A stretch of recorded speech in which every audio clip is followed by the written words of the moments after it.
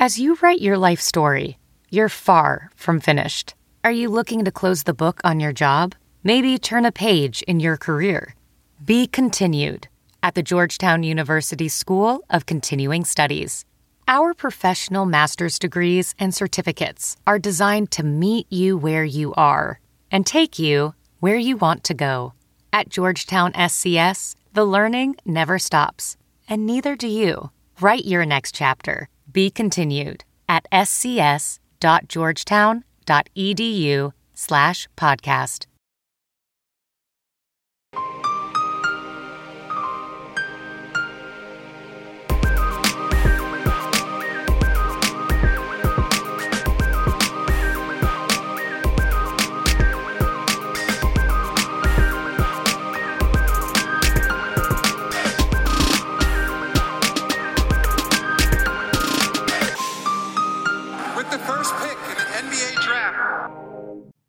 Hello and welcome back to the Prep to Pro NBA Draft Podcast.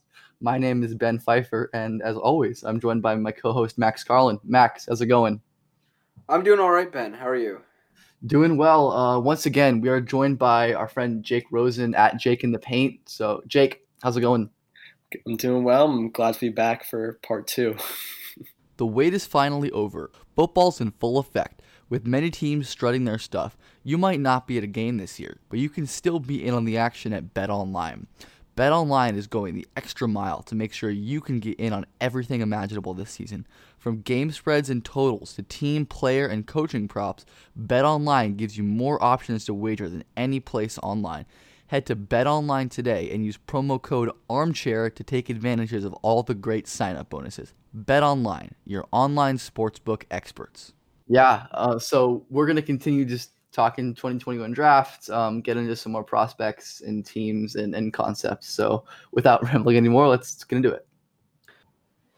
Hello, this is Ben and Max recording on Monday, December 14th, recording an update about Keyontae Johnson, who we discussed in depth on the pod scheduled to come out on Wednesday, but obviously, we are not going to be discussing him anymore, given the current circumstances with him. So, yeah. So on Saturday, we'd initially recorded this podcast with Jake, this two-parter on Friday, but then on Saturday morning, during Florida's game against Florida State, Keyontae Johnson, of course, collapsed on the court and was brought to the hospital. The latest word from Florida when we're recording this came out, I think, on Monday evening, and it was that Keyontae is following simple commands while undergoing further tests, but is still in critical condition. I think that's the first encouraging word that we've gotten, which is of course good, but it's obviously a terrifying, truly terrifying and horrific situation. And so we're not going to be discussing Keyontae as a prospect. We've edited that portion out. Yeah, I mean, it's still incredibly hard to process. Yeah. And just want to be thinking about Keyontae, the human, and hoping for a speedy and safe recovery for him. So not going to be discussing him. Not going to be including our discussion on Keyontae from our recording or any time in the near future.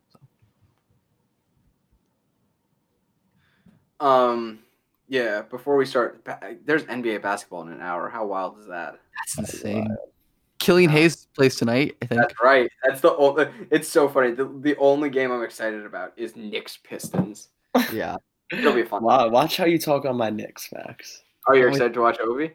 No, apparently this is the starting lineup. My friend just sent this to me. Yeah, I saw that. It was not. I don't know if it's true. I'm hoping it's not true, but it's probably true. No, it's true. It's true. So that would be Elfrid Payton, Alec Burks, R.J. Barrett, Julius Randle, and Nerlens Noel. Your 2021 New York Knicks, everyone. It's all right. Cade next year. It'll be. Yeah, I mean, I'm not sure what I did to my father to deserve the inheritance of the Knicks fandom. I might ask him about it every day, why he set me up for this life. But What are you gonna do about it? I'm an honorary Grizzlies fan. The draft sent me over the edge. I was very livid. There may or may not have been a hole kicked in my wall when they drafted Emmanuel Quickley. Damn, you handled that worse than I did. No, to be fair, the walls are very, very thin, and I had my reaction like after I did it, I was like, "Oh my god!" Like, and we were also on air while the Celtics did it. Yeah, that was. So Max didn't exactly have any walls to kick. But yeah, Jake was on air for the Obi pick. I was on air for the Obi pick. I listened to myself the next day, and I was just like, "Damn, you sound so like defeated and depressed. Like, at least put on a better face or something." Like, that's authentic fandom right there. But I adopted some Grizzlies stock. And, well, we get to watch Obi versus Isaiah Stewart tonight. So. Yes, my dream. Let's get back to prospects because prospects can't hurt you. Well. All right. I'm gonna make Jake choose. Do you want to talk about Scotty first or Trey Mann? I mean, let's talk Scotty. Like, it hurts my heart. Like, nothing has ever hurt my heart more than to like have to be like someone be like, all right, like, look, I'm gonna make you have an honest conversation about Scotty Lewis's prospect because I don't want to have it. Like, I don't want to have it. I want to pretend that Scotty Lewis is great because there is nothing more than I want him to succeed. Like, I've been lucky enough to go to the McDonald's All-American game for the past couple of years, and I've been able to talk to, even if it's for a brief amount of time, like most of these high-level prospects.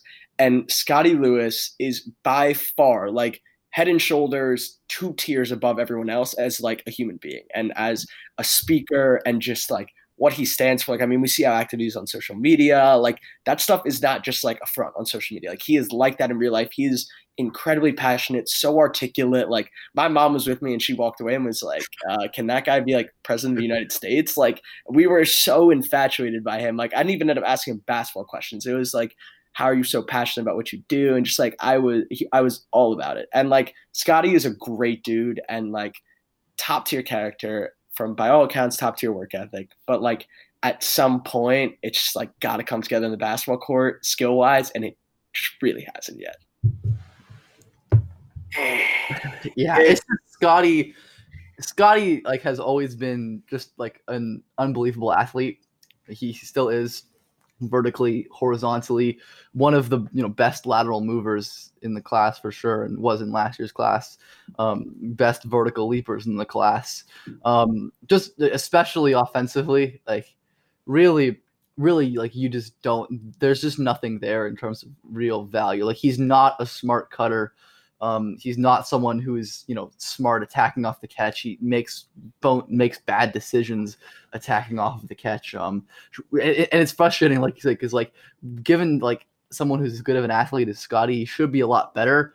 And the fact that like it seems like he hasn't really improved over year 1 to year 2 is definitely concerning. And then like someone who's always had the problem defensively of just kind of like sticking to the ball. Like he doesn't really notice anything that's not the ball, which leaves him really vulnerable to back cuts and just lapses in judgment. But yeah, like at some point, you need more than athleticism, and the fact that Scotty just like isn't that big. Like he's not like if Scotty was like 6'7", like these concerns would be a lot less salient. But the fact that he's only like 6'4", 6'5". And is this limited in terms of awareness and skill and decision making and feel it's concerning to the point where I was like pretty out on Scotty preseason, tentatively around to look for improvements. But at this point, I'm pretty disappointed to not see any real improvement from Scotty, at least in the Florida I've seen this year. He needs a lot of work and all aspects of the game, which is, like you said, unfortunate. Yeah, I think that it's important to remember that like the billing of Scotty has always been that he's some special defensive player. And while he does put up crazy stock numbers, I think he's like pretty bad. Like he is like comically bad with communication and recognition and just like making simple rotations. He really does kind of exist like the only thing is the ball. I think always going to stay relevant in prospect conversations. And I think it's somewhat justifiable, right? Like he's 6'5", legitimately a special mover, pretty crazy vertical athlete, like not a total non-shooter. I think there's something there with him as like a guard stopper, possibly, just because those movement skills and his just focus on the ball. So I think he'll always stay relevant. He'd be much more so if he were built and 6'7", then I think he would be very relevant in prospect conversations. But he really is just not very good. And he's old for the class. Like, yes, there are physical tools there. And I mean, Isaiah Stewart just went 16th, seemingly on the strength of being a wonderful guy. Like, if Scotty is the person that he seems to be, then I think that there are going to be teams that are going to want to have him around. And it's not like a crazy proposition with a guy who is like sort of wingy. But yeah, it does not seem like there has been much development there. Yeah, I mean, definitely like mentioning Isaiah Stewart and Scotty in the same sentence, like just brought back some memories. Like in that class, you had Maxey, Isaiah Stewart, and Scotty there. And just like the three of those dudes together, just like the competitive smiles that like, though having them all in the same gym at once, like that was so fun. And it just like, I think that was probably the day like scouts fell in love with Isaiah Stewart, because you just walked away and be like, all right, like he is like the best dude ever. Like Isaiah Stewart. Like Scotty is genuinely, and Scotty too. Scotty is genuinely a guy like to root for. Obviously, like incredibly thoughtful and well spoken on social issues, but just that like he is entertaining. Every single time he falls down, he doesn't give up. Like he's I mean, he's like has so much like fun, chaotic energy. Yeah, he's such a crazy. The highlights are awesome.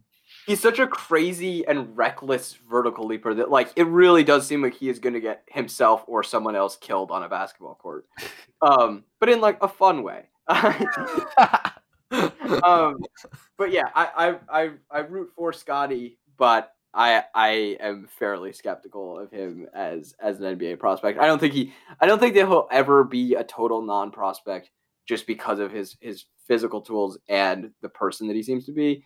But yeah, the basketball player is not great. Yeah, no, Scotty definitely is starting to fall like under like the category for me, where it's just like you just gotta appreciate the ambition. And like I had this epiphany with Remy Martin last night. Like I was watching an Arizona State game in a very different way, but it's a completely different way. But like I was like, all right, like Remy, like I've been wanting to tell Remy Martin, like slow the F down.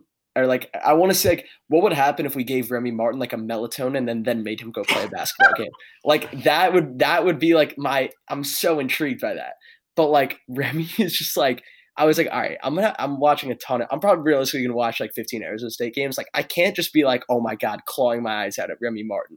And like he had this one play and I tweeted out and I deleted it. Cause like, I'm not dealing with this tonight. God forbid anyone sees it. But like he had a play, he drove down the right side. He had Josh Christopher wide open in the right corner. Like it was the easiest read in basketball. You drove right, strong side corner, dig too much. And he, not only did Remy not pass him the ball, Remy pump faked, like gave him like a Euro pump fake and then attempts a cross court skip pass to the opposite corner that just goes flying out of bounds, like to no one. And I was just like, this is Remy Martin. And like, I just gotta laugh. Like you just gotta laugh. And really, really good overseas. Right? And like when Scotty like goes and like someone throws Scotty a pump fake and he just like slaps the top corner of the backboard. Like I'm not even getting mad about it anymore. Like you do you, Scotty. Like, do you remember what Skylar Mays in his old game Scotty? I mean, that was the worst clash of styles. Like that was the for Scotty. Triple pump fake, triple dunk for Skylar Mays, and in only Skylar fashion, missed the wide open dunk. I think that's like the most exemplary example. That is, as the Skylar guy last year, that's the clip. Yeah. It really is. Should we talk about Tre Mann now, who has risen from the ashes and is like, I think, a prospect again?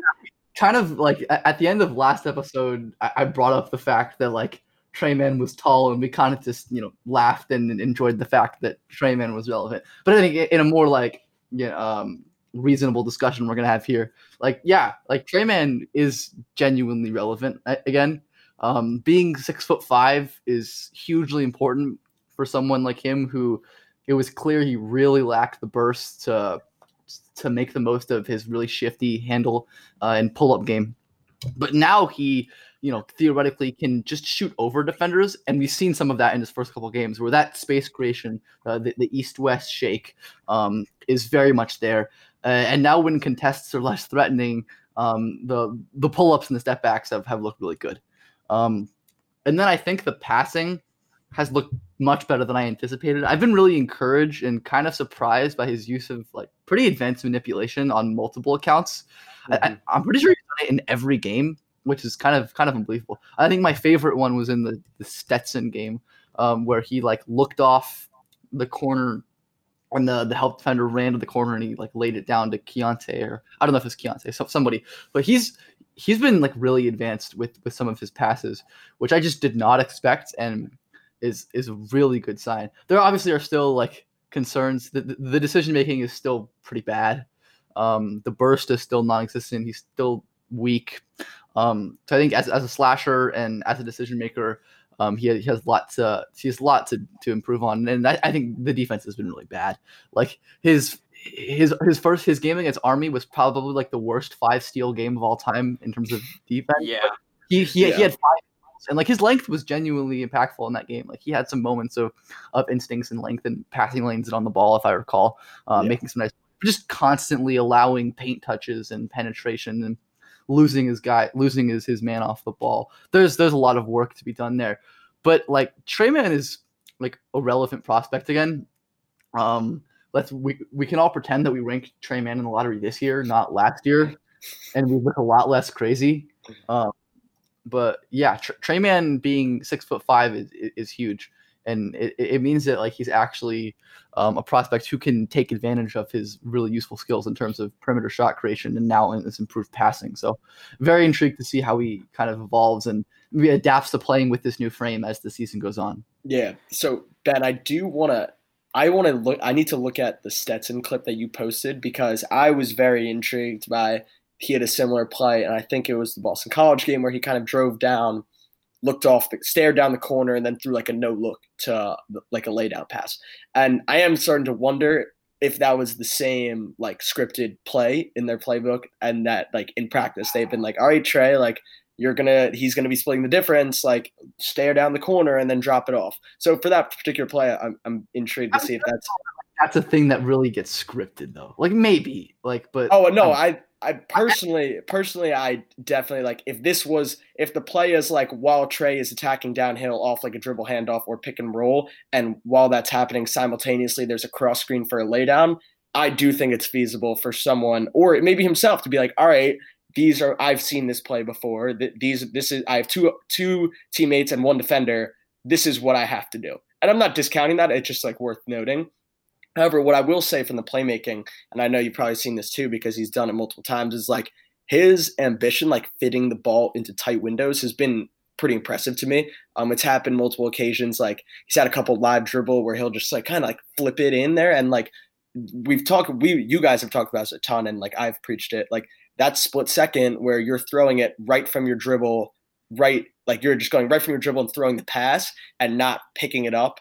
Like that's for that window closes once you pick it up, and his ability to do that and showcase that live dribble passing ability while also being 6'5" is definitely intriguing. And there's another one where you kind of like saw a pick and roll, and there was like the tag defender and the trail defender, and kind of put the ball, like threaded the needle into that window. So I mean, definitely some intriguing playmaking things for him. He is a real bag when it comes to like shot creation. Like it's not just, okay, I'm going to drive, I see you, and I'm going to step back. Like there were multiple plays where it's like double cross, between, cross again, step back, hesi. Like he will throw out like 3, 4, 5 combos. And like maybe that's just like, oh, Trey, you really need 4 combos to like shake your defender. And that's it's a different conversation. But from a pure like space creation and just handle and combos at his disposal, it's very impressive. And I'm most intrigued, like I'm most I think he needs to be a high-level shooter. I like defensively, he's very clearly going to be a negative. He's not. I have in my notes basically like his length can be disruptive. I think he knows how to get in passing lanes. He can get deflections on the ball, but beyond that, it's tough. Like off the ball, he's not. He'll lose sight of his man, like you mentioned, Ben, and he's not. I have in my notes that he misses a lot of rotations. Like I think he's very used to playing like guarding ones. He's guarded ones his entire life, so normally you're not worrying about tagging the roll and helping the helper and dropping down to cut off like the lay down to the big man, and you're just not used to that. And I think nothing about his game screams like quick processing and super intelligent. So I think it's going to definitely take an adjustment for him to be like, okay, you're 6'5" now. You're going to be guarding some guys in the corner. These are your rotations that you're expected to make on a consistent basis. I think just he's always been an offensive-minded player who kind of just guards ones, and when he's not on the ball, it's whatever. And I think that's definitely something to notice and might be a point of progression for him throughout the year. But as of now, it's not very good. So for him, he's very fun. It's great to have him back.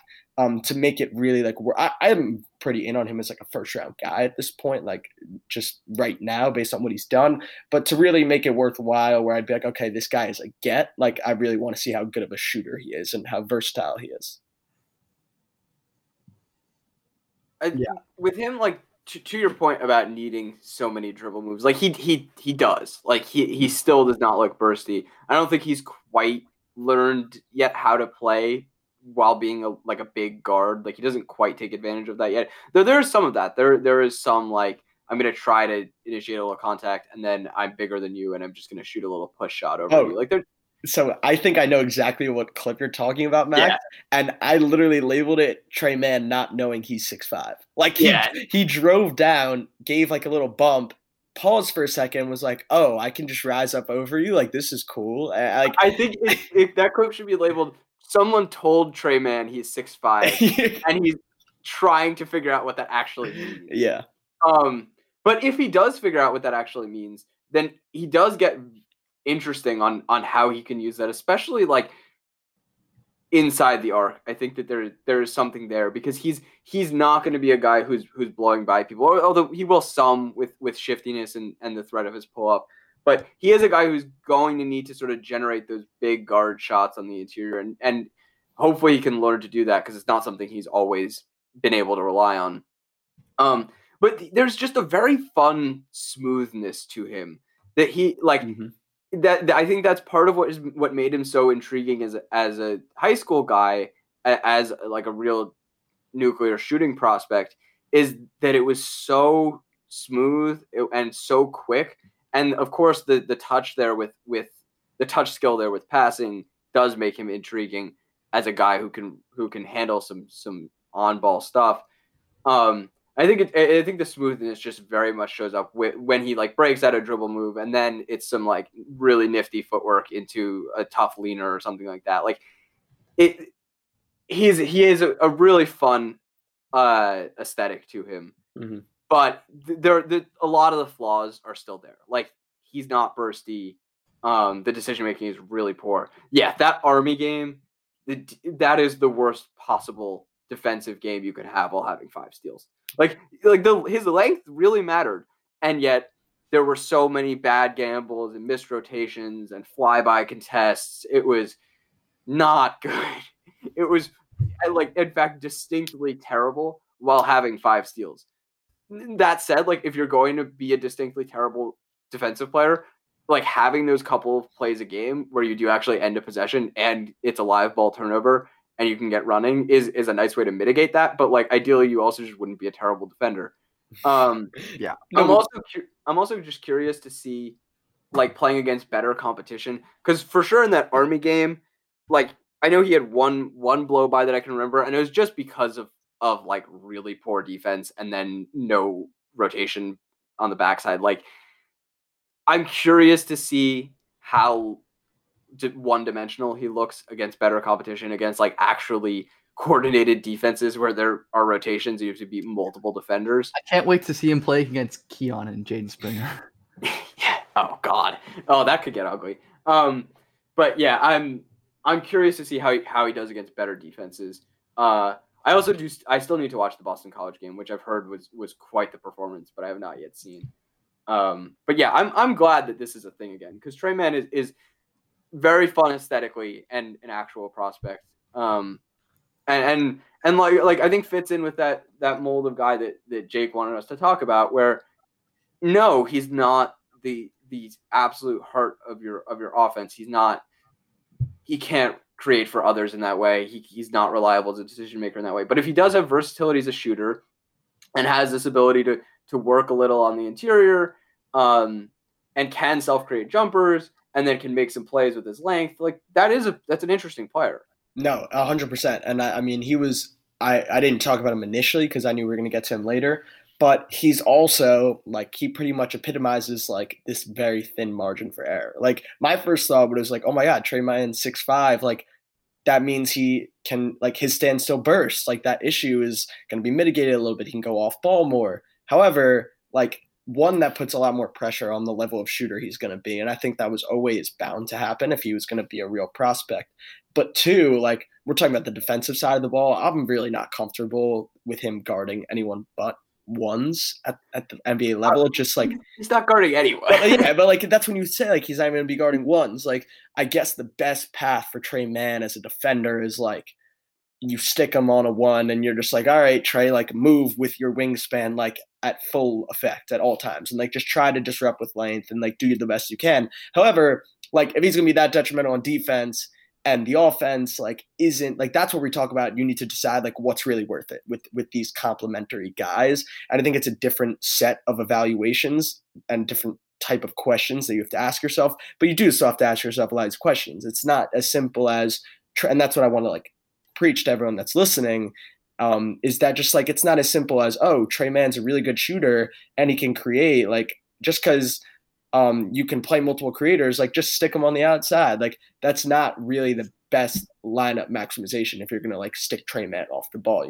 because then he can't dribble as much. Like that's really where his value is derived by. So he's really, really interesting to me.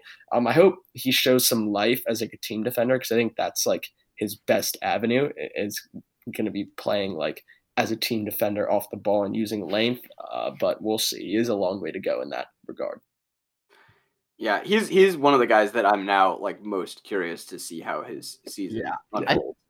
I mean, I think there could be real like improvement we see that's useful, because he is like adapting to play in a whole new body. Yeah, and role, like, new role as well, especially defensive. Yeah, I mean, you can't understate like how difficult that must be. Like play just like complete physical change that changes how you have to approach the game. So yeah, I'm very intrigued to track Tre Mann going forward. All right, should we move on from one Florida school to another with Scottie Barnes?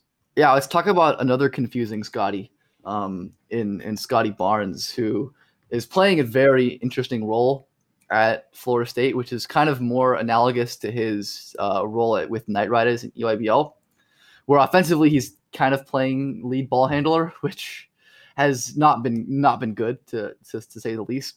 The concerns with scoring are very real with Scottie Barnes.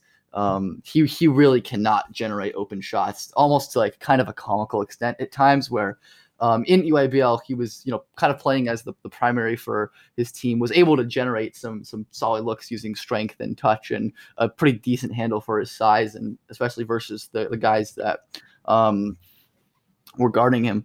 But he just cannot beat anyone with his lack of burst, and he's not strong enough at this level to rely on strength like someone like K does. Doesn't have the handle, and he just hasn't been hitting really the tough touch shots, except for at the end of that Indiana game where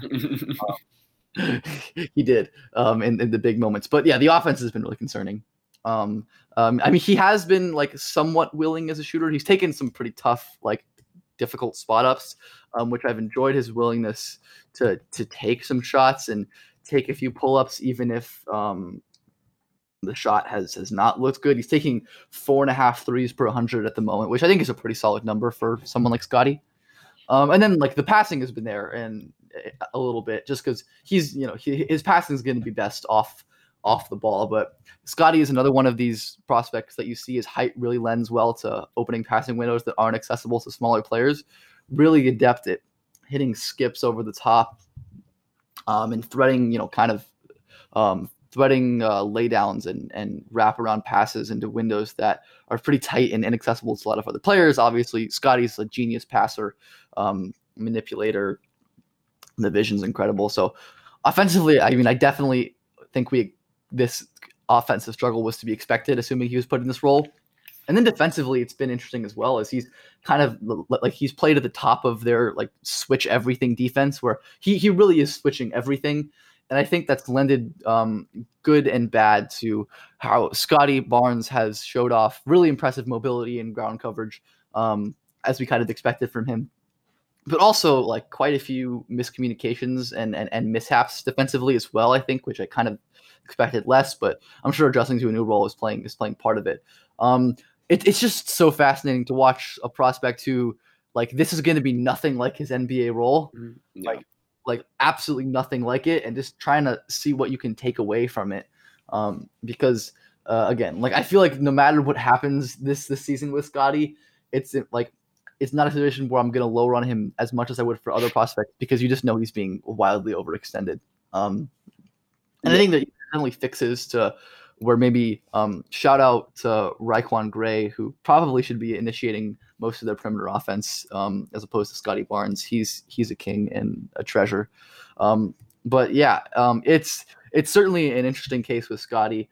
Again, like it's been like his first game was against like a terrible team, and then Indiana was a good test as well. But I'm just fascinated to see how he continues to progress offensively, mostly see how he continues to progress for the rest of the season. The wait is finally over. Football's in full effect. With many teams strutting their stuff, you might not be at a game this year, but you can still be in on the action at BetOnline.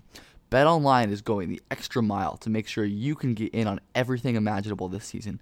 From game spreads and totals to team, player, and coaching props, BetOnline gives you more options to wager than any place online. Head to BetOnline today and use promo code ARMCHAIR to take advantages of all the great sign-up bonuses. BetOnline, your online sportsbook experts. Support for the Prep to Pro NBA Draft podcast comes from Manscaped, who is the best in men's below-the-belt grooming. The holidays are here. Have you made your wish list yet? Our sponsor today has the #1 wished-for gift of the year, Manscaped, the best in men's below and above-the-belt grooming. Manscaped is here to ensure that you're taking care of your manhood and your nose hairs with their new Performance Package. The Manscaped Performance Package is the ultimate men's hygiene bundle and makes for the perfect gift. Imagine opening an attractive box that says, "Your balls will thank you," with the most sought-after gadgets and scents a person could find. Included in this new package is the Weed Whacker ear and nose hair trimmer, which is waterproof and uses a 9,000 RPM motor-powered 360-degree rotary dual-blade system. Look guys, 79% of partners polled admitted that long nose hair is a major turnoff. Why not use the best tools for the job here? This bundle includes the Lawnmower 3.0 trimmer, the best trimmer on the market for your balls, butt, and body. Get 20% off and free shipping with the code ARMCHAIR at manscaped.com. That's 20% off with free shipping at manscaped.com and use code ARMCHAIR. What are you waiting for? Go whack your weeds and make Santa proud. So I've watched the overtime. I was tuned in for gambling purposes, not necessarily scouting. And so I haven't really taken any like hardcore evaluations of Scotty so far, but even without me really thoroughly watching, like seeing Scotty as the lead ball handler for an ACC team going up against another Power 5 team, it wasn't going to look good, and it was never going to look good.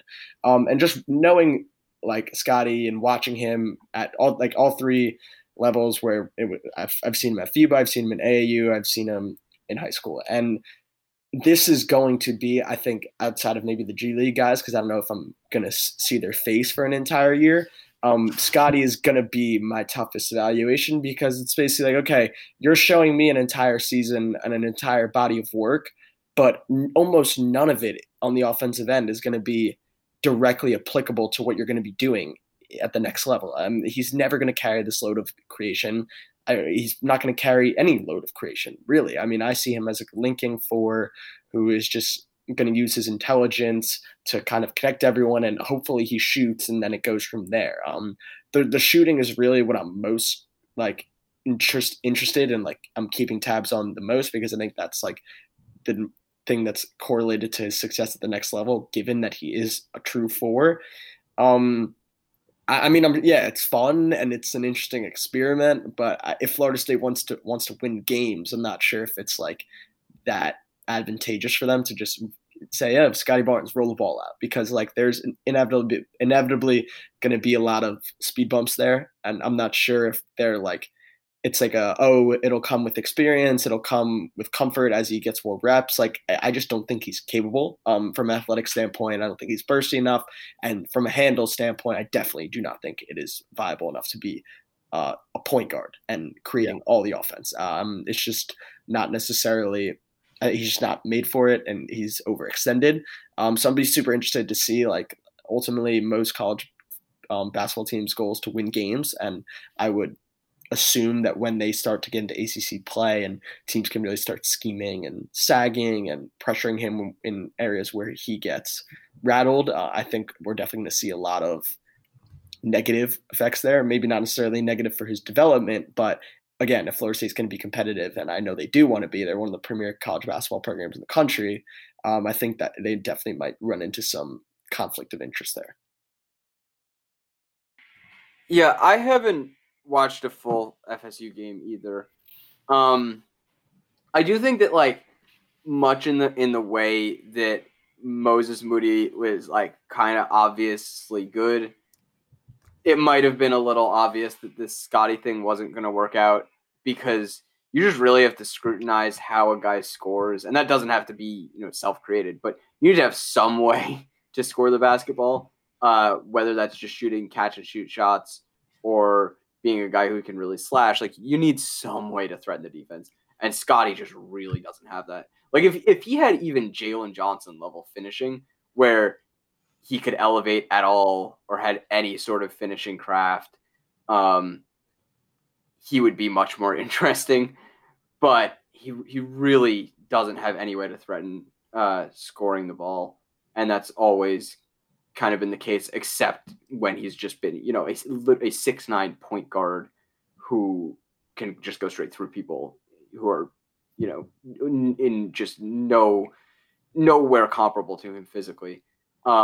So yeah, I'm a little concerned that it just like doesn't make sense, despite him being so intelligent and really, really good defensively. Like from what I have seen, like, so his defensive movement, like still looking really good moving with guards, is really encouraging, because that, I think, it was like one of the developments that I saw in his senior year that was really impressive, that not only was he a monster team defender, but that he also was like really kind of locking people up, everyone, and we're talking big time prospects too. Yeah, his ground coverage is ridiculous. Like, yeah, so I don't know. I'm concerned. I'll actually watch some full games, but yeah, this might be like the kind of the best way to expose that offensively it doesn't make a lot of sense. Yeah. All right, I think that's all we have. So I think we can move on to our catching eye guys. Yeah. Yeah. I'll start with mine. Keon Johnson and Jaden Springer played basketball. Springer didn't do very much, so I'm going to talk about Keon, who was really awesome defensively. He, as kind of expected, was like super overwhelming as a lateral mover. His lateral burst, mirroring, changing directions on the ball, like bumping and taking bumps and staying upright and keeping his hands up. All of it was like really good. It was overwhelming. Off the ball, he was active on stunts and digs. He denied the ball on handoffs. He had a couple like digs on dribble handoffs and drives where he'd get steals and enforce turnovers. Just his positioning and spatial awareness, which has always been the thing with Keon, really, aside from his all world athleticism. It was awesome. It was a really great defensive performance. And then like offensively, he just like pretty quiet and didn't have much of a role. But like he looked good in his off-ball movement, hit a nice pass middle off of a closeout, hit a nice looking pull-up jumper as well. Seems to, again, the jumper mechanically has definitely made improvements from his last AAU season to high school, and those improvements have seemed to stick. As that one pull-up jumper looked pretty nice. I think he's going to get more comfortable on offense as the season goes on. I mean, he's too athletic and smart not to. But yeah, I mean, it was nothing like incredibly special, but the defense was really awesome, and I'm just excited to see him with a hopefully more increased offensive role in the near future. Yeah. I can get. Do you all? I have a bunch of guys. I don't do this every week like you guys do, so I gotta have a bunch of guys to get off my chest. Do you want me to do these all at once, or I do? Yeah, power through all of them. Power through all of them. I have a couple more after, but okay, perfect. Go for it. All right, so I'm going to start with Bones Hyland. I was a big fan of him coming into the year. We love it. Just like he's 6'3", but like never-ending arms. I'm some of that might be like an illusion because he has no muscle on those arms, and skinny guys tend to look lengthier. But I actually do think like he has a very large wingspan or long wingspan, which makes his shooting production and like projection really intriguing. Has an insanely quick trigger, is comfortable off the bounce, comfortable off full movement, and he like had an outburst the other night. Started off 0 for 4 from 3 and finished 7 for 12. He just quick trigger, deep range. He had one filthy sidestep that was from deep, and he's also much burstier than before, which is a big thing for him. He has really good body control around the rim, and he's very crafty, again, using that length to finish. He's very inefficient around the rim right now because, again, he's very slender frame. But if you believe in, and again, I'm not qualified to see how much more muscle he can put on. If there is someone who was incapable of adding muscle, it would probably be him. But I do think if he adds muscle there, he can be pretty productive based on his finishing craft, the sheer skill he has, and then now the newfound burst to get to the rim. So I'm intrigued by him. Also a very good team defender. I'm going to look for more passing as the season goes on, but definitely a good showing from him last night. My second guy is Jeremy Roach, a guy who I thought, just a true point guard who I thought has been underrated in draft circles coming into the year. I've seen him play since he was a freshman in high school, watched his game develop and grow. And basically with Roach, yes, he's undersized and is not a crazy athlete, but I actually think after the ACL tear, he's more explosive than he was before, just getting in and out of ball screens, exploding downhill. And with him, you're just getting a really, really smart and skilled point guard. I don't think he's going to be a star. I don't think he has star upside. But in terms of someone who can be a positive contributor in the league for a very long time, I think Roach kind of fits the bill. He wasn't really given the opportunity to create or do much in the crowded Duke lineup or rotation, we should say. But against Illinois, I think he kind of got himself into a rhythm, was much more aggressive driving downhill, had a couple of nice deliveries to back doors, had a good head on his shoulders, made some of those like typical Roach plays, whether it was in digs or just at the point of attack, just being disruptive. Just a very positive impact player. And I'm hoping he can kind of build on this and find a rhythm for himself, whether that's up and of course needs the opportunity from the coaching staff with the minutes and the touches. But again, I think we got to see some of his ability there moving forward. And then my last guy is David Johnson. I admittedly didn't watch a ton of David Johnson last year because it was pretty clear he didn't have enough steam to enter. So I didn't really pay attention to him much, didn't watch a ton of film going into the year. And I was absolutely blown away. I watched the Western Kentucky game, and it was one of the best guard defensive performances I've seen in a long, long time. I think David Johnson kind of fits the bill for that archetype we were talking about before as a complementary piece, and it certainly helps that he's 6'5" with, again, never-ending arms. And with David Johnson, a very intelligent basketball player, and that's on both ends, defensively and offensively. He's a great passer. He always knows how to find the tight window. With him, his limitations kind of stem from like he's not going to create a ton of advantages as a ball handler. It doesn't have great blow by speed or handle, whatever. And the shooting has limited him in the past. It actually looks better, and I know Ben posted a clip of him hitting a pull-up three, which was really good to see. He's stepping into these catch-and-shoot threes with relatively good confidence from what I've seen. That's definitely – he's going to need to make a certain amount of them for me to buy it, but the fact that he's taking them at a much higher rate than he was before is intriguing in its own right. And again, just talking about look, like – he doesn't fit any archetype really, maybe 3-and-D guard, but again, not much of the three. But again, we're just talking about a really good basketball player who's going to find a way to impact the game because he's so intelligent and super skilled. So David Johnson has instantly become one of the players that I'm kind of addicted to watching just because it's so fascinating to see like what he's going to do and what play he's going to make and what read he's going to make. But yeah, he's incredible, and Louisville's a ton of fun between him, Carlik Jones, and Dre Davis. So yeah, those are my catch guy guys. We did the Bones Rim Watch on the first episode of our 2021 stuff, and it seems like that's kind of held up. He's up to where is it? 23 rim attempts in total over whatever 5-6 games. 5-6 games. I don't have the exact number in front of me. Took it's 6 games. 6 games. 50 rim attempts, 55 I think last year. So it seems like this jump in rim frequency is legit, which again is huge as we outlined in the past. Yeah, and then one more quick note on like I think we can all agree he's like somewhat underwhelming as a passer for someone who's 6'3", but what I'm looking for the rim like frequency and pressure to do is kind of make these reads easier for him. Like we've always said that the more you like none of these reads like when peak Westbrook was like just dishing out 10 assists a game. Like none of these reads were super crazy because he was getting downhill, drawing a defender and reading the next one. And with Bones, I think a lot of the freshman stuff with him just not really making any noteworthy passes was because he wasn't moving the defense. He was mainly just a spot up shooter who was going to make it like do his thing that way.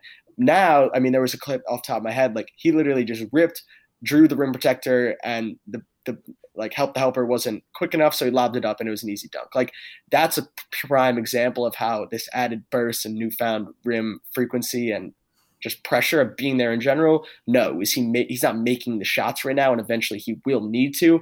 But in the short term, I'm looking for that like act of him actually being there and moving the defense and drawing them to maybe give him some easier reads and improving as a playmaker, hopefully. Yeah. I mean, with all of these things, and like you said, he is an exceptional team defender as well, which you can debate how much that matters as a skinny 6'3" guy, but he is exceptional. He is a prolific shooting prospect. Yeah. Like he was obviously a very good shooter last year, but just didn't play as much, so the volume was a little bit lower. He was still pretty prolific there, and I believe has a really strong track record as a shooter. But he's getting up 8.2 3-point attempts a game this year, 16 per 100. That's like ridiculous. There aren't seasons of that volume. Like he really is a prolific shooting prospect. And so to be a guy who's like bursty, intelligent, and like has some shiftiness while being a really prolific shooter, even while being 6'3" and skinny, like there are very much things to bet on there. And like we talked about with the finishing, like it's concerning. He can't elevate. He's a really bad finisher. Like it's awesome that he gets to the rim. Bad things tend to happen when he gets there, but getting there is so much of the battle. And he is a guy who's demonstrated to be smart elsewhere. But yeah, like he's a really interesting prospect to me, and I loved him coming into the year. But he kind of keeps getting more interesting to me just because he really is a prolific shooter. And to have those other skills that like they currently don't coalesce that well, but like conceivably could come together in something very valuable.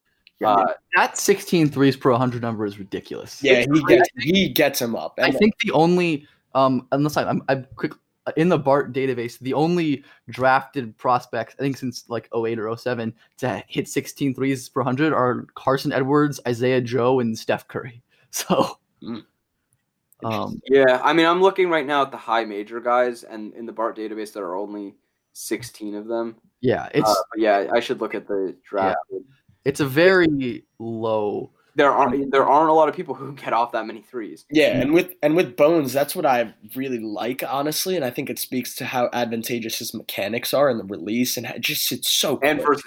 Versatility. Yeah, because another guy who he's really off the move. I mean, his handle is like fine, but like in terms of a space creator, he's not a Trey Mann. Like he doesn't even do some of the stuff like we see Josh Christopher doing. Like he's not just he just is. I think it really speaks, and if you guys watch, like you don't even have to like the whole game. I would not recommend to anyone. It was a very, very, very bad basketball game, but and I kept like he was so slow, and I was like getting going, and I was like, am I like, did they mess up the stats? Like, there's no way he gets 30 points in this game. And then like the barrage just started, and he was just bombs. He absolutely bombed, and like he was bombing when he was missing them, and then like they started to fall, and it was like 3 or 4 straight possessions where it was like, I'm gonna catch it and I'm gonna get it off because there's nothing you can do about it, and like the window in which he needs to get a shot off is.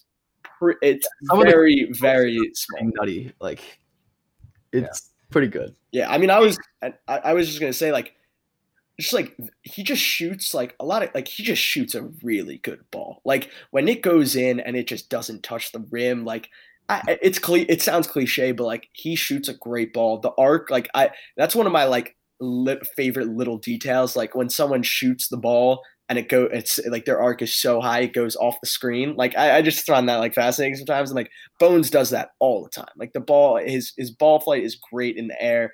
I'm assuming he gets great rotation because he gets great results, and just the versatility and the sheer volume. Like it's very impressive. He's the most impressive shooter in the class to me right now, and it's up to someone else to take that title from him.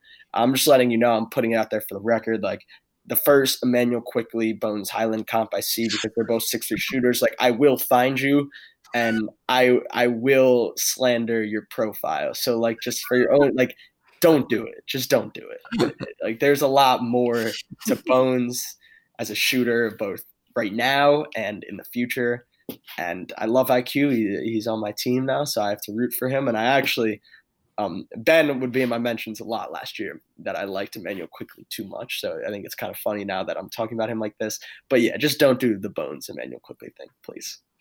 Yeah, I'm curious to see where the Bones shooting numbers end up, because he has real, like this could be one of the better prospect shooting seasons that we get. So I'm like, I mean, he's currently at 8.2 a game and shooting almost 39%. Yeah, 38.8%.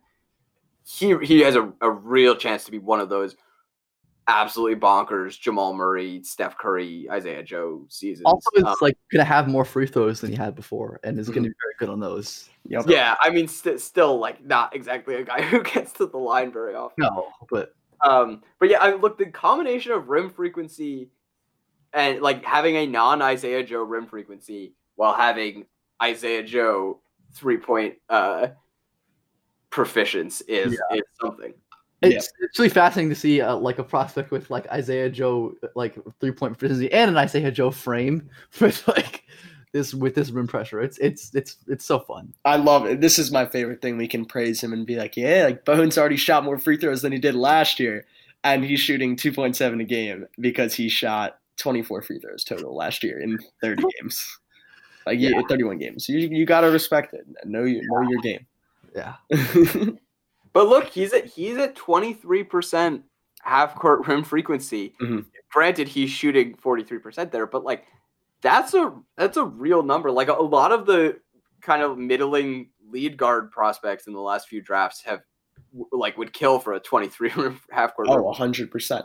But and what I will say with Bones is I actually do think how far he gets in his physical development, like ever, is to be determined. And I'm certainly not qualified to speak on how much weight he can put on. I'm not even talking about the explosion. Like I think the explosion is kind of like dead in the water, but we don't really see guys. Like I don't think Bones is all of a sudden going to be like get in the league and start punching it on guys. Like it's just not going to happen. Yeah, he's not going to look like Donovan Mitchell. No. Like he's not going to do like the Kennedy Chandler poster dunk that like he just did the other night. Like some guys have it and some guys don't. However, I do think, given his I was infatuated with him as a finisher last year because of his body control and the ways he could contort himself, and that was before he was even getting bursty and being able to get by primary defenders.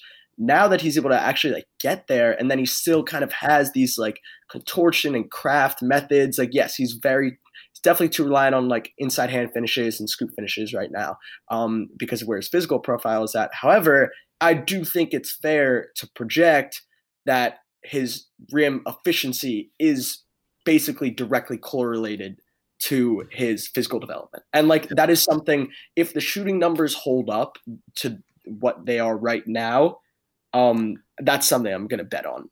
I don't know what number, but at some point, that's a worthy bet to me.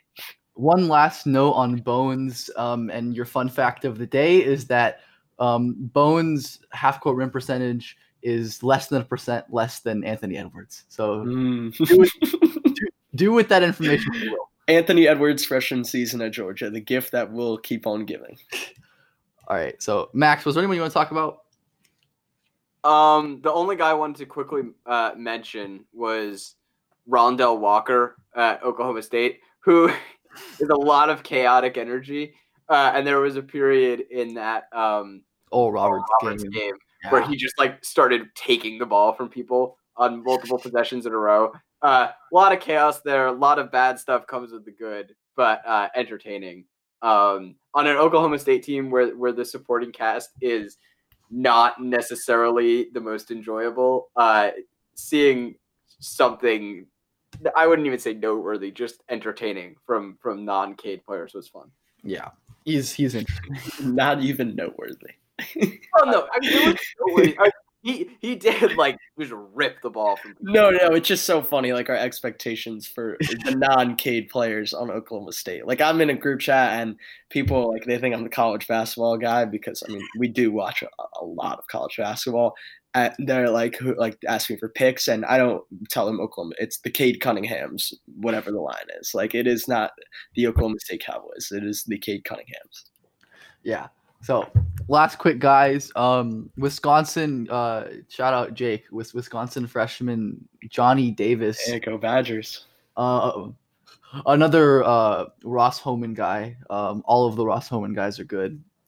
Go follow Ross. He's like a 6'4", pretty well built guard who stood out to me against Marquette. Like some pretty impressive moments defensively, really mobile and smart positionally. Offensively, pretty bursty as well, and has a nice pull-up game. And talking to Ross, seems like those are things that he definitely has, like the pull-up, the burst, the defensive mobility. Also, someone who is supposedly produced at every level, and someone who's like the fact that he's getting playing time on like an old Wisconsin team as a freshman is nice to see. So just a pretty solid freshman who I'm tracking, and then Kessler Edwards, who is a prospect that I liked a lot coming into the year. I had him in my top 60 as just like somebody I was tentatively interested in tracking. But he looks really good to start the year. Always been like an awesome mover and team defender and a fairly smart player on offense. But his shooting seems to have improved, at least volume-wise. Obviously a small sample, but he's increased his 3-point attempts per 100 to 10.7, like which is a 4 per 100 increase from last year, and he's shooting a lot more long twos. Again, small sample theater as well. But if the volume kind of continues, which is one of my main concerns with Kessler Edwards, just like where's the shot level off and is he good enough offensively to really stick in the league? But if the shot is legit, like I think he has like kind of like an outside first round case because he is a really awesome defender at 6'8". So yeah, Kessler Edwards. Also, just like he and Colby Ross are just one of the best duos to watch. Yeah. I mean, I'll make a quick note on like Johnny Davis just because I haven't watched a ton of this, even though they are my team. I kind of refuse to watch them. It's not really my brand of basketball that they play that I watch by choice. However, I was with some of my college friends and we were watching the Marquette game. And, they're all infatuated with these fifth-year seniors. And I'm just like, yo, get Johnny Davis in. Like, let me see something, Johnny. Like, I'm, like, still, like, the draft analyst in me. And Johnny was, like, really good. Not even from, like, a prospect, like, projecting forward kind of thing. Like, he got in that game and was productive and did Johnny Davis things. We talked about strength and touch, the combination of, like, strength and touch and those playing off of each other with, like, regards to Keontae. And I think Johnny Davis is another one of those guys that fits in that camp, like a big bodied off guard and who can really like get into his defender, but then certainly has like buttery touch on these pull-ups and floaters. I'm intrigued to see like what an increased role looks like for him as like a real shot creator and whatever those reps look like. But it looks like Wisconsin's going to play through the post until further notice. So it might be sophomore season for Johnny Davis, but nonetheless doing some really intriguing things and making my basketball team more watchable. Yeah, he's pretty good.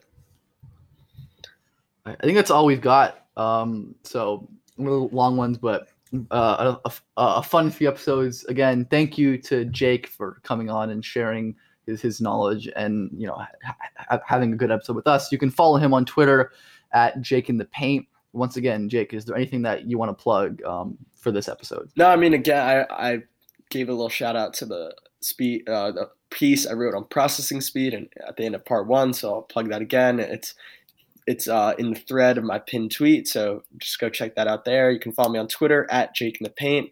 My website is jakeinthepaint.com. All my pieces are on there. You can go give that a look. And again, huge shout out to you guys. Thank you for having me. This was a ton of fun. I always listen to Prep to Pro throughout the weeks. Now I'm gonna be forced to listen to myself talk again. So I don't know how that's gonna go. But to everyone listening, thank you. Keep supporting Max and Ben. They're smart dudes and they do a lot of good work. Yeah. So that's all we've got for you this week. As always, follow the pod on Twitter at Prep2Pro Pod. You can follow Max at Max A. Carlin on Twitter. Follow me at Ben_Pfeiffer_. And with all of that, we will see you next week. Some people just know the best rate for you is a rate based on you with Allstate. Not one based on Carol. She's more focused on hitting a high note than the car in front of her. Why pay a rate based on anyone else? Get one based on you with DriveWise from Allstate. Not available in Alaska or California, subject to terms and conditions. Rates are determined by several factors, which vary by state. In some states, participation in DriveWise allows Allstate to use your driving data for purposes of rating. While in some states, your rate could increase with high-risk driving. Generally, safer drivers will save with DriveWise. Allstate Fire and Casualty Insurance Company and affiliates, Northbrook, Illinois.